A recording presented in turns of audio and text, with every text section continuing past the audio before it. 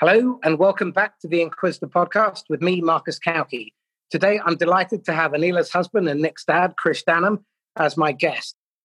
Krish, could you give a 2-minute intro to your history and how you got to where you are?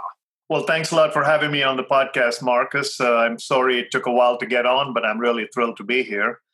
I grew up through the ranks as a salesperson. I came to the United States like everybody else, looking for ambition and opportunity. Through a series of encounters, I ended up at a seminar conducted by Zig Ziglar, the legendary motivator. And that encounter led me to wanting to work for him. I was already in outside sales. I jokingly tell people I went to business school to write jingles and become an advertising guy, but someone said I was a people person, which is what I hear every salesperson say. And so I didn't realize at that time what they said was they were desperately looking for people to work on straight commission, and I was gullible enough to do it.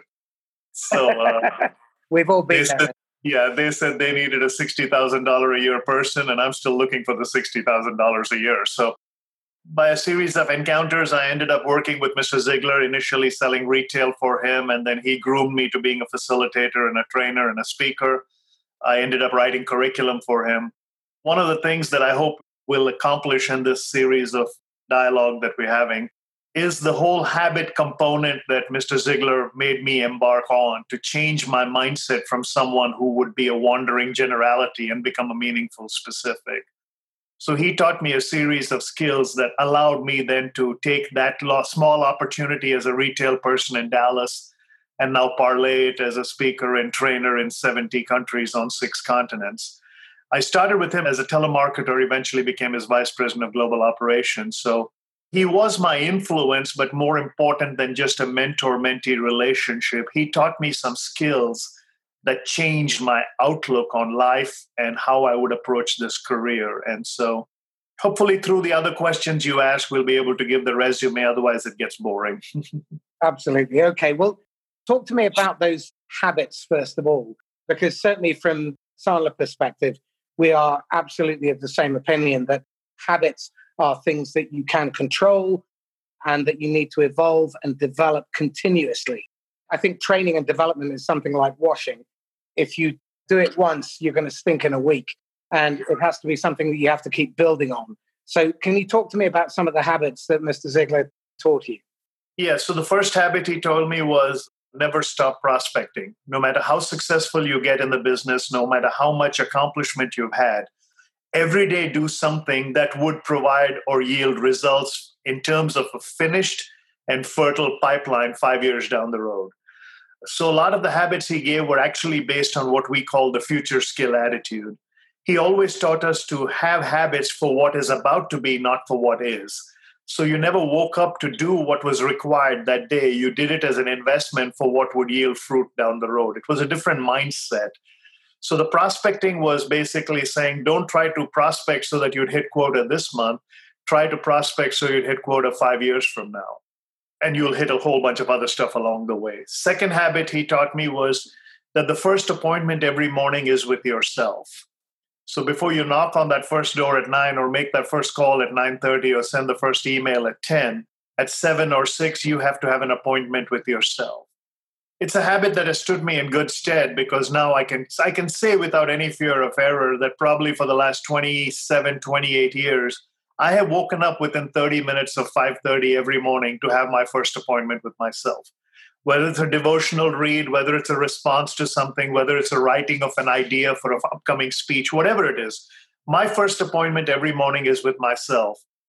There's a fan club, I need to be its president. And if there is a company, I need to be its CEO. And before anybody can deal with me, I need to have dealt with myself. Absolutely. Couldn't agree more. The whole idea of prospecting being a daily habit is critical. And it's something that certainly what I'm seeing is we're probably at the 3rd generation of managers who don't know how to prospect and don't know how to teach their people to prospect. And this is very concerning because our research last year indicates that only 44% of reps worldwide were hitting quota. And it looks like that's going to drop by another 2 to 4% this year, which is a shocking statistic.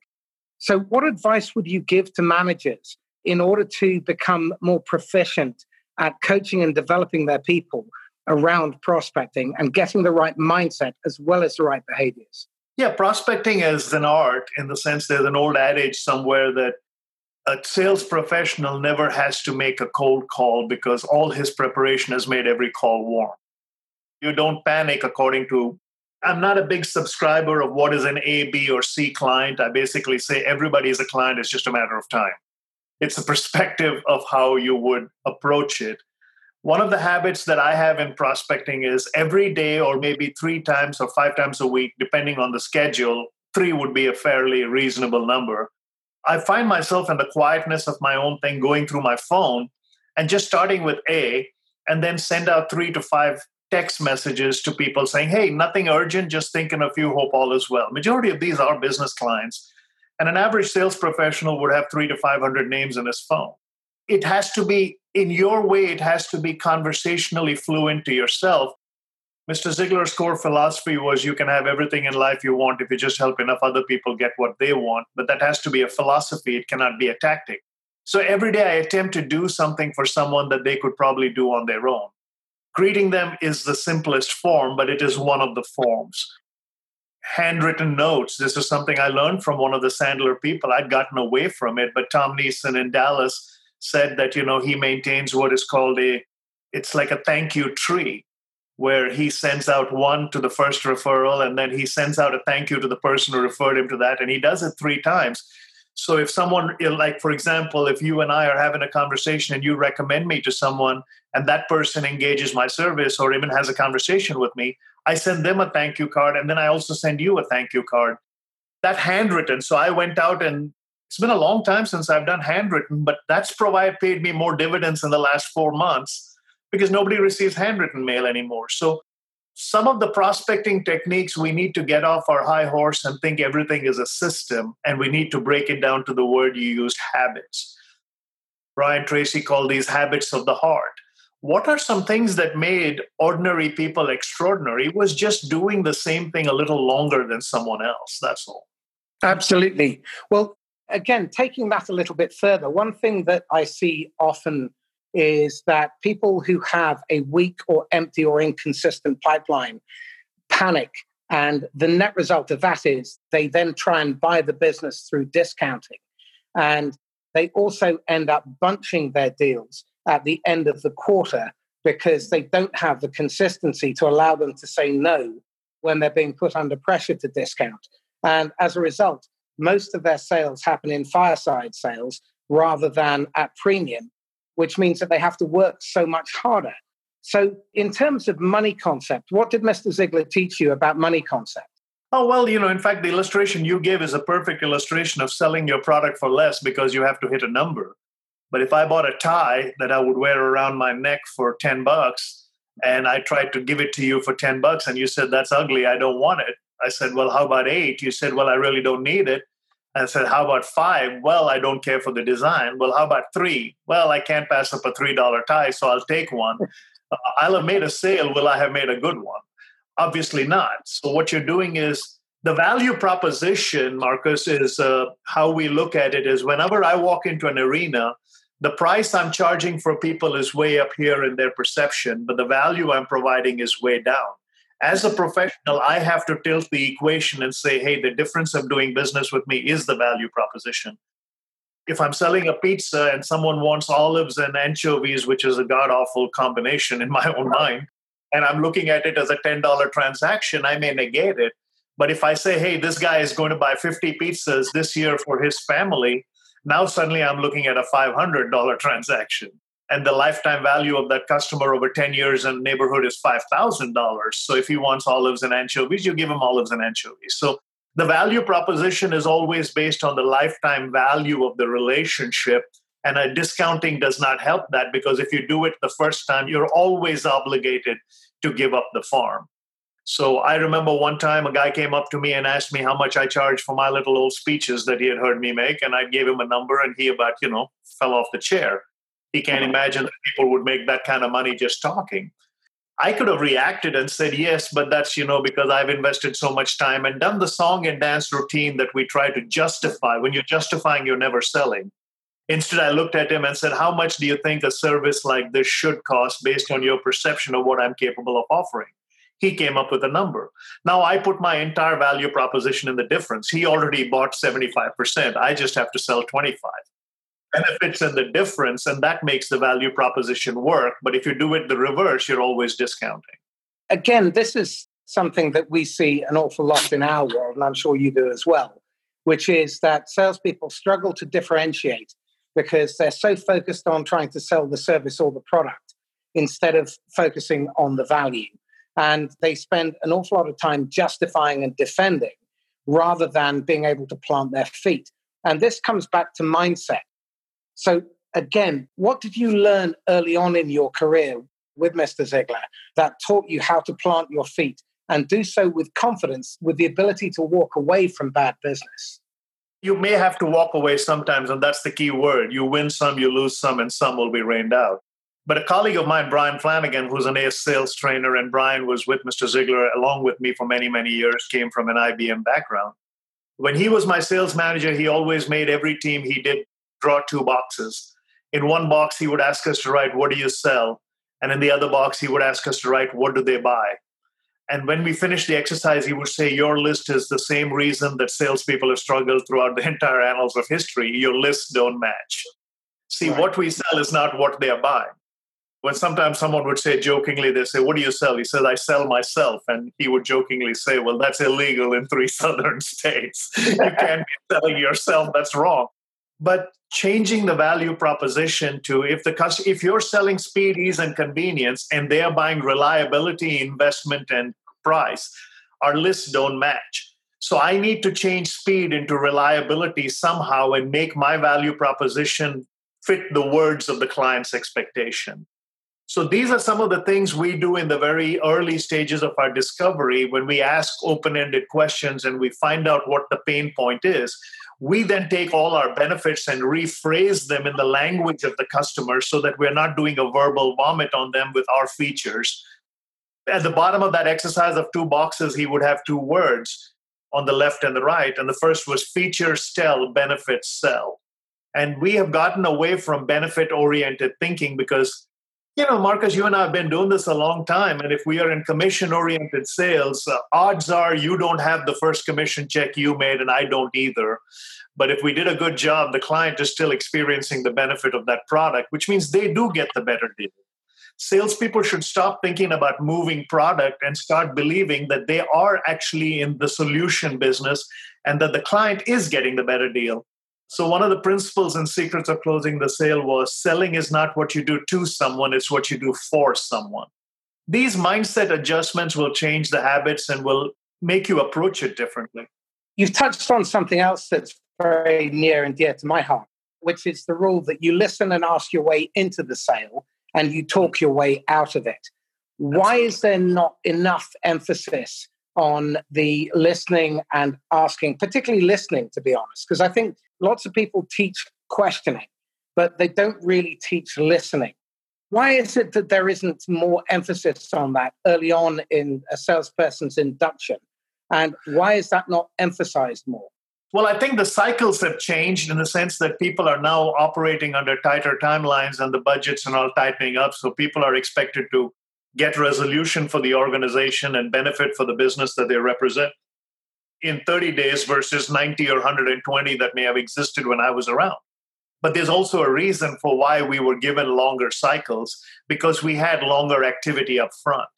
It was not uncommon for us to make 100 calls a day in the early days to generate the 8 appointments, to generate the 1 sale, but your book was always full.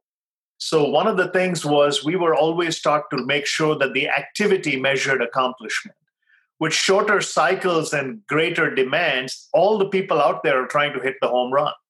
So they're thinking to themselves, hey, I sell $1 million product. I remember meeting a guy one time on one of my trips, and he worked for Airbus or something like that, and he was on his way to one of the Midwestern states here. I said, what do you sell? He said, well, I sell airplanes. I said, wow, that's a high-ticket item. He says, yeah, you only need to do about 2 a year. So the rest of the time, he's just, because he was selling $1 million ticket or a couple of $100 million ticket. Many of us in day-to-day living do not have that luxury. Our pipeline has to be full, our activity. And once the dam overflows, it will always overflow in your favor. But you should never stop making sure that your pipeline is full. So that initial 90 days is where the sales managers need to focus the emphasis on building the book of information. Sandler has a pretty good approach in how to mine the data and the CRMs that are required and all of that. We're living in a world where it's so transient and everything is give me my reward yesterday and my due today that nobody wants to work for it. So I think sales managers are also finding themselves under the pressure and they're succumbing to the fact that, yeah, if this guy hits a home run, and using an old baseball term in the US, I guess there's a corresponding cricket analogy there somewhere, but in baseball, we say every at-bat is not going to be a hit and every hit's not going to be a home run, but every home run has to be an at-bat and a hit. You have to show up.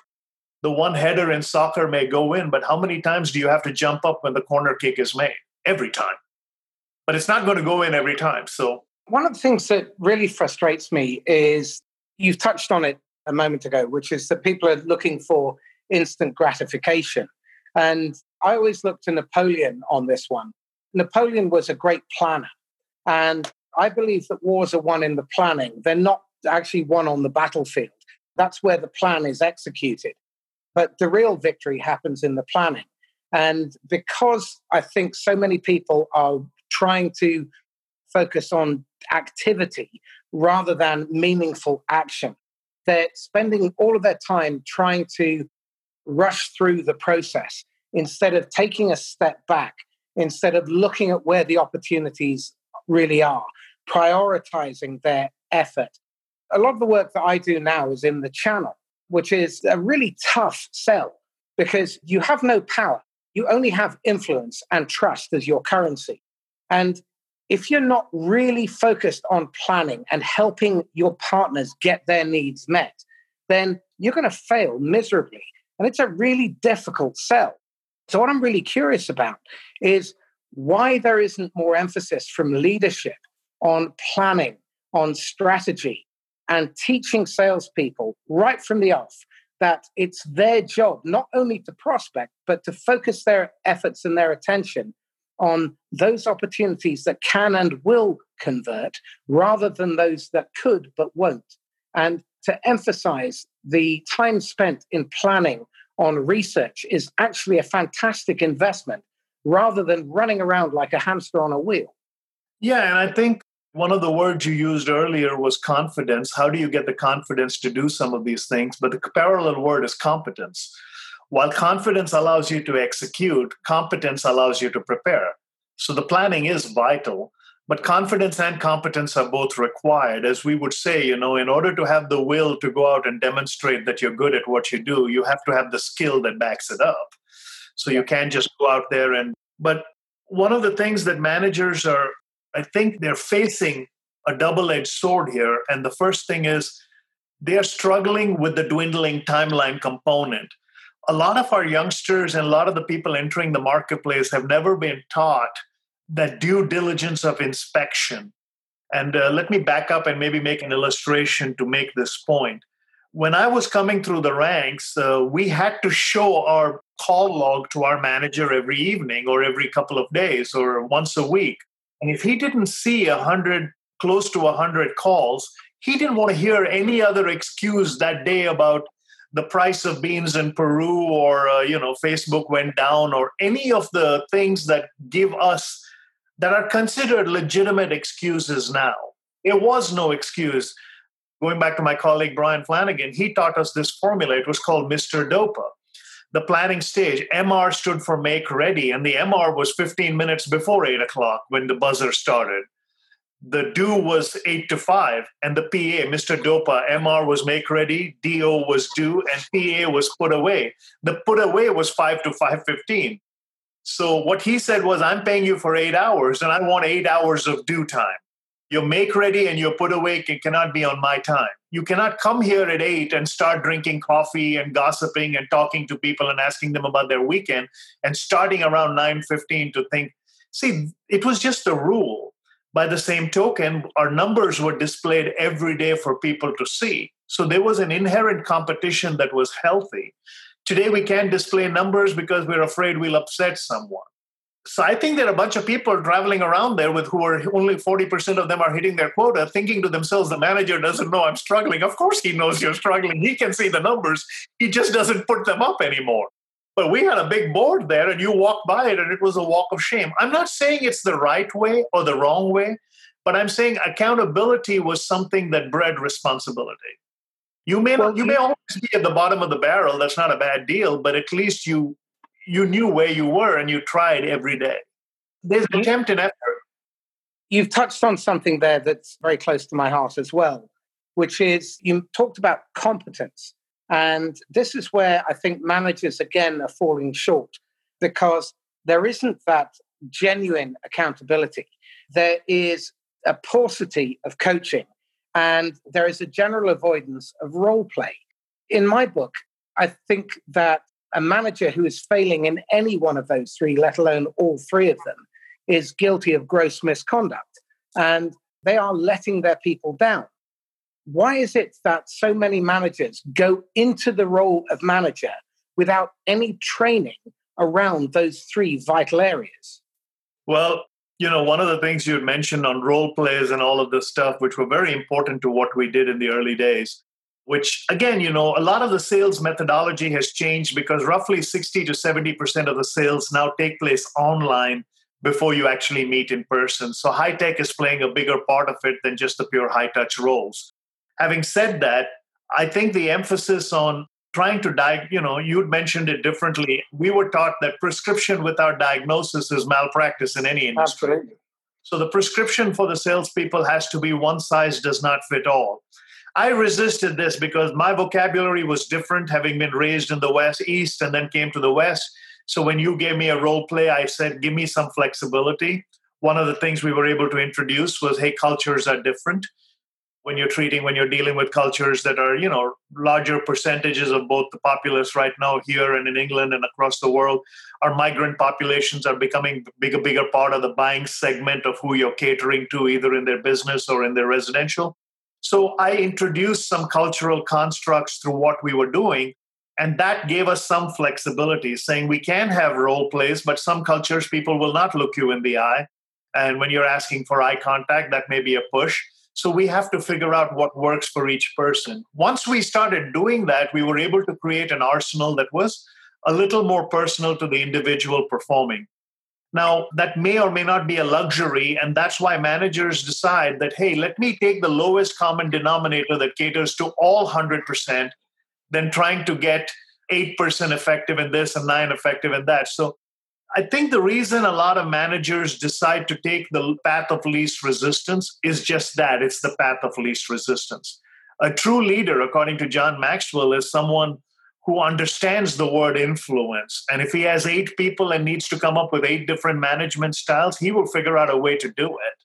And those are the effective ones. Those are the ones who have created a sales plan for each person and their employee, and making sure that the systems that they have in place have some kind of flexibility to allow each of those people to be effective. Well, one of an early influence for me in management was Marcus Buckingham from Gallup. And he talks about playing favorites. So spending a large proportion of your time developing your top performers, because these are people who are generally in charge of your best accounts. And they're the ones who, if they leave, are going to cause you the most amount of pain. But they're also the ones who generally have high ambition and drive and want to be helped. But too often what I see is managers spending their time on the weakest players in their team and not really focusing any attention on the top performers. Why is that? I like the fact you brought it up, because having been a manager and having been on the other side, deciding who's going to be your favorite is not hard. Their work ethic and their effort will make that decision for you because they're your horses. But you stumbled on something which I have advocated for a long time.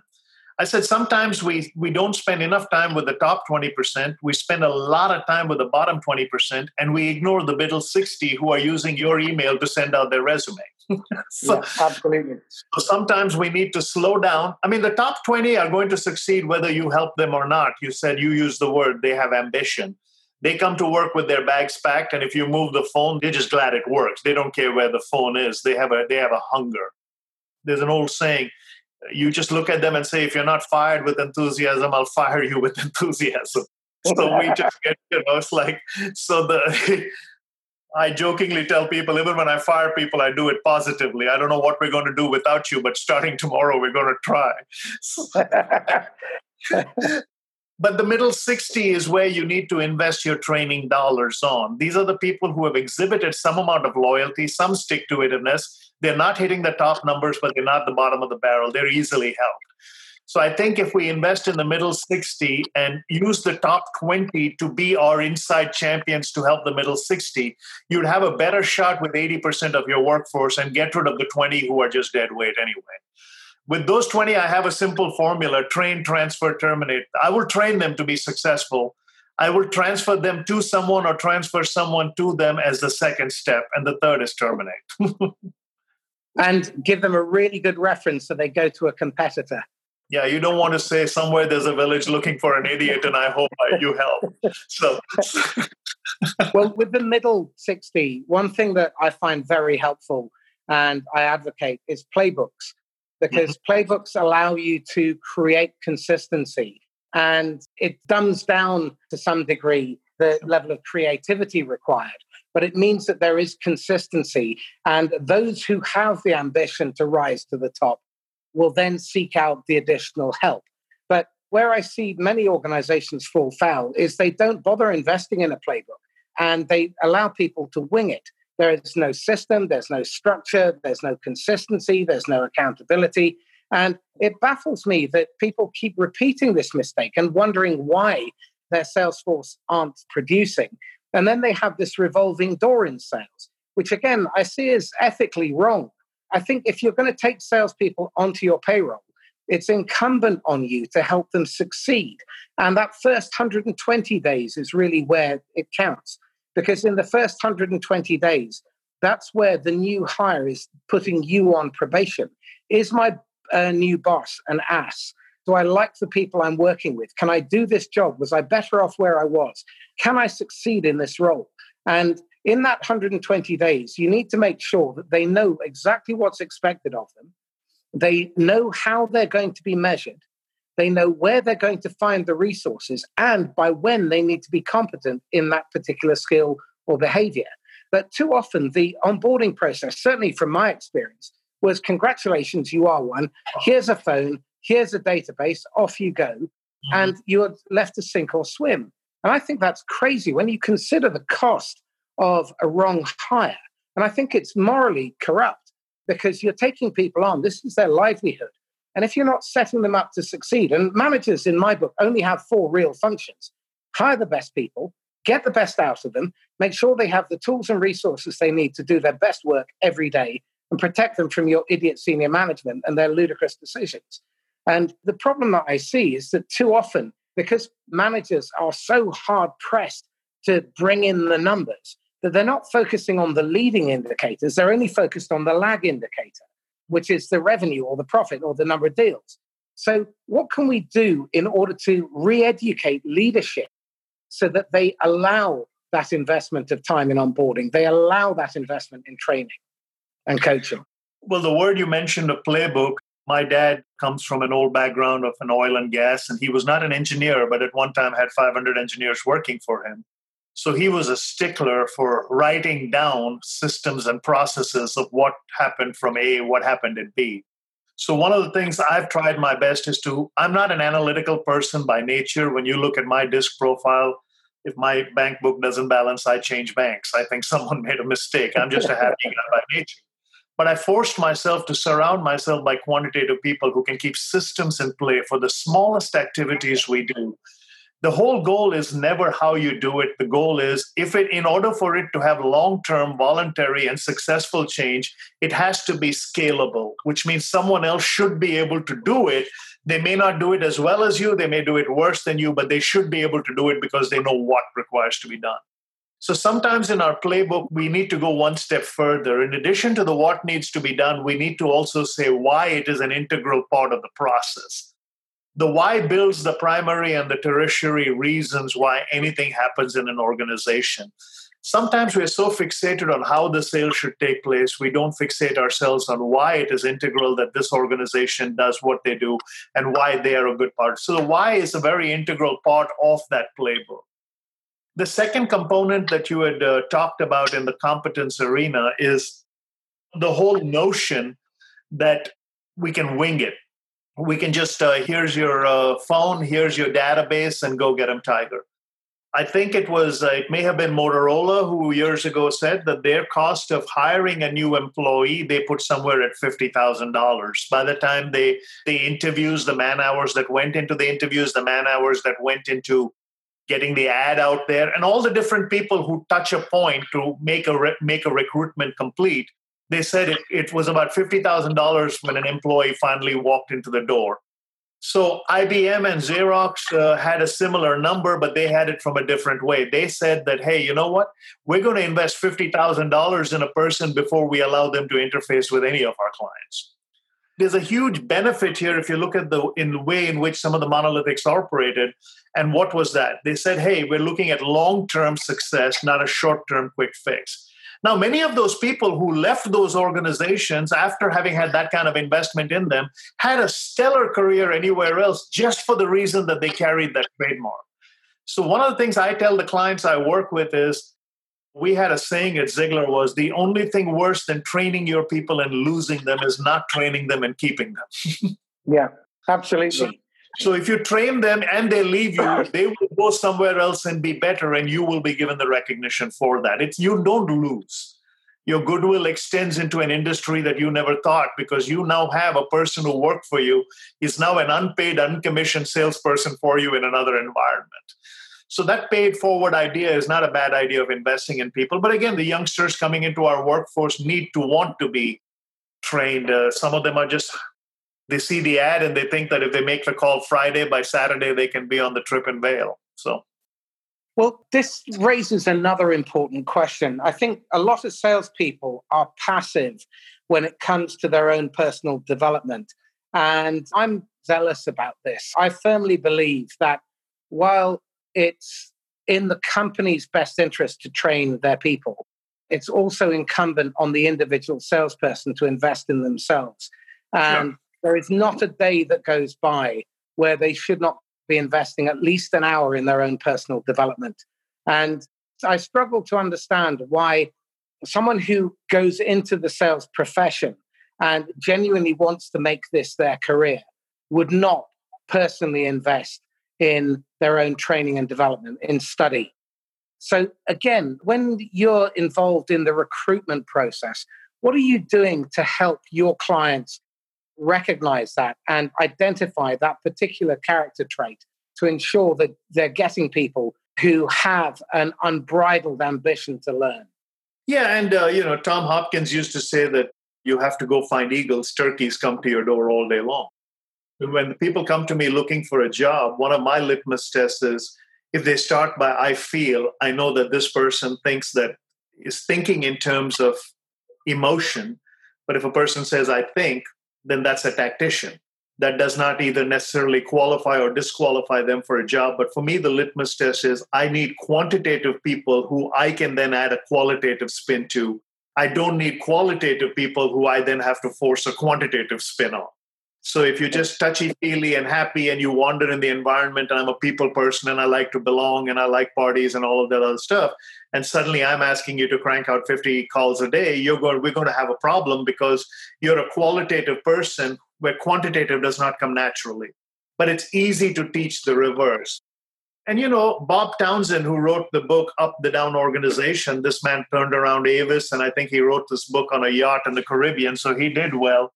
Every group he ever managed, he only asked 3 questions and he gave them 24 hours to come back with the answers. But the 3 questions were as solid as, I've used them and given him credit, but they're so brilliant. The first question he would ask everybody is, what do you do? And this was role identity. He wanted to know what they did. Second was, what would you like to do? This was role ambition. He wanted to see where their vision was. But the third was a tiebreaker. He says, how will you know when you get there? This was role benchmark. Because everybody wants to do something greater. One of my colleagues used to say, if selling were easy, your boss would still be doing it. And every sales program I do, I always tell them that. The sales manager is just a guy who doesn't want to sell anymore, looks like. I remember I was a sales manager when I was just a number 1 salesperson in a district, and they made me the sales manager. I was the worst sales manager ever. Because I got the job because I was good at what I did, but now I was earning less because I had 8 people who didn't have the drive and the desire. And to satisfy my ego and not build them up, I was closing sales for them so that I could still stay the sales manager, but yet they were making more money. The happiest day of my life was when they fired me as sales manager and let me go back being a salesperson. I'm a maverick by nature. I will figure out how to get it done because for me, feeding my family is more important than feeding my ego. Absolutely. Well, again, I think Ryan Holiday's book, Ego is the Enemy, really sums that up beautifully. The moment you let your ego get between you and the prospect's decision to buy, then you're in trouble. Equally, the moment you let your ego get between you and your salespeople's ability to hit their quota, dead in the water. The problem too often is that we allow attachment to get in the way, emotional attachment to being perceived in a particular way, to achieving a particular number. And we forget that the reason that we are in sales is because of the customer, not in spite of them. And I want to cycle back to something that you said a moment ago, that 60 to 70% of the buying decision has already been made online. I have a real problem with that because what that tells me is that the salespeople have not done their job well enough because they are not there at the early stage of the prospect's purchase decision. In many cases, I get it. If you're working in large transactional stuff, there will be some element of the prospect going through that research process. But it strikes me that too often the salespeople are allowing themselves to passively be invited in at a late stage. So they're not controlling the sale. They're moving into the buyer's system. And to my mind, that's criminal when it comes to being a professional salesperson. All that is being just an amateur. So I'd be curious to take that conversation a little bit deeper. Yeah, in fact, the illustration we used to demonstrate this came from a colleague of mine, Janet Rush, who said, if you go to a grocery store and watch someone buy a head of lettuce, the lettuce head one goes through a considerable amount of scrutiny and then is put back. The second head of lettuce or cabbage, they do some physical manifestation and put it back. The third head of produce goes into your basket without any scrutiny. I said, as a salesperson, you can go through life being the third head of lettuce. Someone will pick you. But it takes considerable genius to be 1 and 2. Now, how do they recognize? So this is going out of your comfort zone. This is one of the things. So the sales professionals listening to this podcast, I would encourage you to do 2 things. You make sure that you get out there your professional acumen by writing articles or white papers and posting them on LinkedIn or any of the other business boards. Not that everybody would read. We live in an age, unfortunately, where, I did a webinar recently on this where I said, everybody wants to just do that one video which will go viral. I said, if you want one video that'll go viral, wear a Chewbacca mask and laugh uncontrollably in a parking lot, and maybe that'll work. But other than that, most of us will struggle to get 150 views of anything. That's called life. But that's just like the batting order, or that's just like making sure that you play the game by getting in there and writing the white papers. You don't have to be laborious and very verbose, but maybe 3 paragraphs on why you think a certain skill works. Put it out there. What you're doing is twofold. One is you're telling people you consider yourself an expert enough to put something out there in a digital footprint. The second is it sharpens your senses because the second time you write something, you will want to be better. That's where your research comes in, and that's where your 1 hour or day of preparation comes in. So first thing, get involved in writing white papers, get involved in posting stuff on forums that tether to your professional disposition as a salesperson. The second thing I'd encourage you to do on a daily basis is what Marcus alluded to earlier. Invest at least 15 to 20 minutes every day reading information about your clients, spending time in research in a myriad of industries where your product or service is supposed to be going to make a solution. The University of Southern California did a study. They called it Automobile University, passive learning. If you're in your car 12,000 miles a year, and most of us qualify, they said within 3 years, you could get the equivalent of 2 years of college just listening to information. A podcast typically will be 30 minutes. Some go 45. I've been on engaging podcasts that will last an hour. But an hour means you can get your 2 ways of drive time accomplished, learning something new that day as a passive listener that will help you the next day. Engage in research and then turn around and put that research out in a public forum. And I think what will happen is your activity expertise will kind of catapult. So, okay, a topic near and dear to both our hearts is sales ethics. And I'd like to touch on that briefly. I find that sales has the reputation, justifiably in most cases, if I'm being perfectly honest, of being populated by charlatans and snake oil peddlers. And I think that's, again, morally corrupt, because I firmly believe that you should only sell something to someone if it's genuinely the right thing for them. But so often, because people don't have a strong pipeline, because they're behind on quota, because they're facing a lot of pressure from management, they're encouraged to generate transactions despite the fact that it's probably not the right thing. And so they end up trying to force or strong arm the prospect. And we teach the rule, people love to buy, they hate to be sold. And I think too often, early on in people's careers, they are encouraged to go out and sell at any cost. What can be done in order to get people to behave more ethically within the profession so that sales is a force for good instead of something that people shy away from? Well, I'm asked this question in both my lives. In my life as a moralist philosopher who teaches ethics in the third world to people where I don't charge for it. And as far as teaching ethics in corporations where I do charge for it, I always tell them the same thing that I was taught. With integrity, you have nothing to fear because you have nothing to hide. You don't get stressed because of what you've eaten. You get stressed because of what's eating you. Ultimately, our conscience is what's going to be the barometer. You cannot make a good deal with a bad person. And so it's just not going to be possible. So if you discount in some way or you use strong arm tactics or you see here, technically, if you're offering customer A who bought the product at its full value because he had a need for it and you were there at the very start of the cycle, or it was the second of the month and you celebrated selling it to him for 100,000 pounds or something like that. And then at the end of the month on the 28th, you realized you were $28,000 short. So you took a $40,000 contract and made it $28,000. So the customer would sign on the dotted line, but you offered the same service to customer A as you will to customer B, but customer A paid 3 times as much. Shame on you, because the word will eventually come back. I always tell people that, when they say, can you do this for less? I said, yes, but you're going to have to call my client and tell them that you bargained down to a point and try to convince them that they paid more for no reason. I said, I would rather stick with the one happy sale where I gave that person it. Because at the end of the day, here's the thing. I want to be able to put my head on the pillow at night and sleep. Selling is the easiest working, most lucrative profession, the hardest working, most frustrating one. And what people confuse is the difference between refusal and rejection. When someone says NO to me because of my price, what they're saying is, I don't KNOW know enough about your product, so I'm not going to buy it. That's fine. You've negated my skill and my ability to display what I thought was a valid proposition. You've given me permission to go back to the drawing board and re-engineer myself. So when you say no to me, you're saying no to my skill. I can go back and fight another day. But if you say no and I take it as rejection, then you're saying no to my will. That's personal.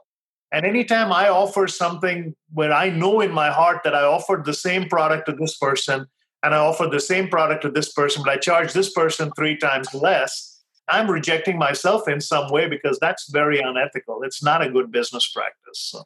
Wise words. I'm curious about one thing. What are you particularly struggling with or uncertain about at the moment with respect to sales or management?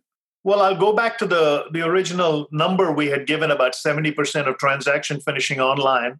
I wanted to expand on that a little bit. What I meant by online was customers are more savvy now than they have ever been. They can go online and find out more about what you can ever offer them by just doing their due diligence.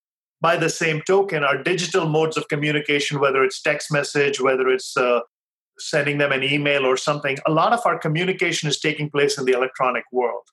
My biggest fear that I'm struggling with now is because I'm an intent presenter. That's what I modeled myself as. I've never been a content presenter. Whenever I stood up in front of people or when I've sat in front of a client, they looked at my facial expressions and they saw my emotion. I was able to add content because my physical presence demonstrated my intent. In a high-tech world, the high touch loses itself. And that's one of the things I struggle with because of the fact. That's why I asked you, do you want to do this audio or video? Whether you use the video or not, when I see myself on screen, I know I sound better. Absolutely. I'm an intent guy, so that's what I'm struggling with. One of the things that's struck me over the years is that the problem that the prospect brings us is almost never the real problem. They always bring us one of two things. They bring us symptoms or they bring us nirvana, the finished outcome. They never bring us the why, the cause. And I think when organizations are doing their online research, more often than not, they're asking the wrong questions. And I think it was Mr. Ziegler that came up with the line, if you want better answers, ask better questions. If not, I'll attribute it to him anyway. One of the problems is that we as salespeople are not asking ourselves better questions. And that 15 minutes in the morning, that's where you should be asking those questions of yourself. What can I do to make my life or someone else's life simpler or easier? What's the real reason why someone might buy my products or my services? What is it that got them to this point that made them realize that they needed help, even though they don't understand what's causing their problem? And I think we fail to ask ourselves those questions because they're uncomfortable. And I certainly struggle with that when I'm working with clients, because often I'm worried that I maybe come across as too harsh or too direct. Though over the years, I've learned that actually being absolutely upfront and always telling the truth is important. I think Oscar Wilde said it rather well, which is always tell the truth. It confounds your enemies and surprises your friends. Actually, I think that was Mark Twain. But the problem is that we don't ask ourselves tough questions. And what are the questions that you're struggling with asking yourself at the moment? When you talked about, one of the great British writers of all time, and one of my favorites is a gentleman by the name of Malcolm Muggeridge. And Muggeridge said, there is no new news. It's just old news happening to new people. So we're just struggling with the same issues we always have. In terms of the struggle within the profession of selling, I think some days I wonder why it's harder than other days because of the fact that I'm not doing it 100% of the time. Some days it takes a little more discipline to get engaged because I spend half my time doing nonprofit work in Asia. So I'm only doing this for 6 months of the year. But when I come back after that 6-month hiatus overseas, I find it's harder to get motivated to do it, not because I don't have the discipline, but because the surrounding cast does not exist anymore. Recently, someone mentioned to me, they were watching a documentary on the life of Mr. Ziegler, and I had been interviewed on that. And the last question they asked me on that documentary was, what would you say to him if he was right here? And I broke down because he taught me so much about life and living that I missed that surrounding cast of daily motivation of ringing the bell and the rah-rah and walking into an environment, getting excited. Because he would say something, he says, without good, honest, effort-making salespeople, all this world has is an excess inventory of unused and unsold ideas. I think you've touched on a really interesting question. I have a real issue when people talk about motivation. Motivation is an internal fire. Motivation comes from within yourself. You can inspire, you can bully, brutalize, cajole, bribe, but motivation has to come from within. And I think so many people are looking for extrinsic motivation, and really they're looking in the wrong place. I find a lot of people struggle with is that they spend so much of their time pointing the finger of blame and looking outside and saying the company should be doing this for me, my manager should be doing that for us. I think that's a fundamental mistake. It's part of the human condition to do that, but I think it's misguided. What do you feel? The saying was, if you let someone else row your boat, they're going to take it to where they want to go, not to where you want to go. Extrinsic motivation is good if the mentor has passed scrutiny, but extrinsic motivation is bad if it's going to be done for their good. That's manipulation. If we go back to where we started about this world, there is no fairness in the world. It was never intended to be fair. It's not fair. We hear that statement all the time. But yet I've asked this question, do you want fairness or equality? And 99% of the people say fairness. 100% of our solutions are about equal. It'll never be equal. There'll always be favorites. There'll always be smarter people. There'll always be some people for whom it comes easier. If you're selling a highly analytical product, for some people it's easier, for other people it's hard. So one of the things on intrinsic motivation that I would encourage people to do, I think we alluded to that in between. Every day do something for someone they could have done themselves. And whether it starts at home or whether it starts helping other people. So I used to invest in people on the way to work, people who would be service providers to me. I would ask them what their goals, their dreams, their hopes, their aspirations were. So when I started a Toastmasters club in a prison in Mansfield, Texas, I realized as a corporate speaker, IBM may not be ready for me, but I'm smarter than a seventh grader in prison. So I'm going to lift people up that I can impact. So on their shoulders, they'll take me to the place where I need to go. So on the way to work, I would ask the guy at the convenience store, what are your dreams? One of the guys looked at me and said, I just want to be on the day shift. And I was thinking to him, man, I consult with Fortune 500 companies. I have enough wherewithal to get you on the day shift. So I just started working with him.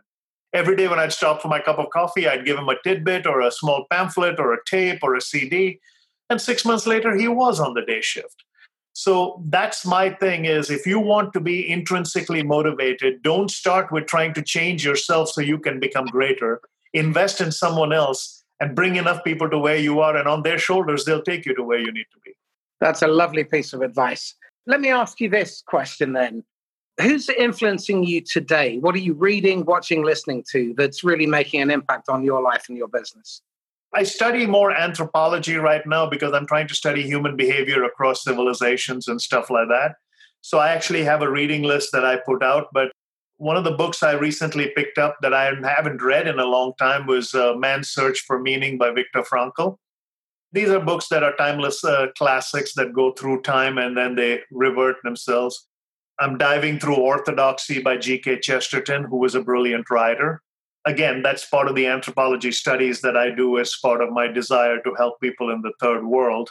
John Maxwell's book that I dug out because someone had asked me, I'm just going through a reread on that. And this was Developing the Leader Within You. I hadn't read it in 20 years, but I remember at that time getting both the book and the workbook format. So I'm going through the workbook format right now because it's populated with questions that I'm asking myself to change some of the habits I need to. Developing the Leader Within You. A fabulous book that is teeming with marvelous questions is The Road Less Stupid by Keith Cunningham. Another one is Mark Goulston's Just Listen and Talking to Crazy. Absolutely fabulous books. Final question then. Thank you so much for this. Final question. If you had a golden ticket and you could go back and advise the idiot Krish at 23 years old, what advice would you give him to save you a lifetime of idiocy and self-sabotage? I would set bigger goals. My goals were limited back then to my ability to comprehend. My vision was just based on what I was actually based on provision. I was only dreaming that which was feasible instead of dreaming what was desirable. I would go back and change some of my goals. One of the simpler things I did in those days, which I should have done bigger, was my dad used to tell me, he said, "What if you have a quota of 100, make sure your personal quota is 125 and try to achieve your personal goal. And if you come up short on your personal goal, you will have always exceeded the organization goal."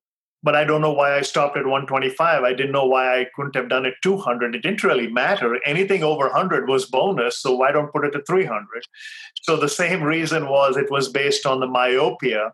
For me, 25% more than what I was capable of doing was a stretch, but so was 50. And this goes back to that old guy who was, in East Liverpool, Ohio, an insurance salesman by the name of Ben Feldman. One day he was asked the question, how did you start selling so big? He says, I just added a zero. I was selling $5,000 policies. And one day I said, do I dare sell 50,000? Then one day he started adding another zero. Do I dare sell 500,000? Before he was done, he was selling $50 million whole life policies for big companies. He was an introvert by nature, but set the standard for dreaming. So if I had a golden ticket and went back in time, I would convince myself to dream bigger. By the same token, when Billy Graham was asked the question, what would you change about your life? He said, nothing, because I'm the sum total of what all my experience has been, and I like where I am. So I do really like where I am. So maybe if I change too much, I may not have been here, and I would not have been in Sandler, and I would not be talking to you, and I like talking to you. So maybe the golden ticket is have good dreams, but maybe I'd have dreamt then that I'd talk to Marcus quicker. You silver-tongued devil, you. Chris, we've come to the top of the hour. How can people contact you? Yeah, there are a couple of ways. I have two companies. One is SkyLife Success, that is SKYLIFE Success, skylifesuccess.com. That's my training and development company here in Dallas, and we have a training center here. And the other is just Krish Dunham, my name. KrishDunham.com is my personal keynote company, so either one of them can track me. I'm prevalent on all social media with that name, so I'm pretty sure I'm the only one who has it, but I'm guessing you'll put it in your links. But Krish Dunham, I'm on Instagram, Facebook, and I tell people I'm old school enough to still read Billy Graham. I'm hip, so I'm on Instagram. You know how to use Instagram. It's still beyond me. Yeah, it's just, that's why I tell people there's no misery on Facebook, but I'm finding a little bit on Instagram. Do you have any TikToks? I think we had approached them some time back, but like all in due course, Thank you so much. This has been a wonderful conversation. I'm really delighted to finally get you onto the podcast, and I can't thank you enough. Well, I look forward to it, and look forward to hearing the replay. And then I guess I'll see you in Orlando. I very much look forward to seeing you then. And hopefully I'll be bringing my wife along to introduce to you as well. All right. This is Marcus Cauchi signing off from the Inquisitor podcast. If you have been inspired by today's podcast, please comment, like, and share. And if you feel that you've got something to bring to the party with respect to channel sales, enterprise sales, direct sales, sales management, or sales recruitment, and you'd like to be a guest on the Inquisitor podcast, please direct message me or email me at mcauchi@sandler.com. And happy selling. Look forward to speaking to you soon. Bye-bye.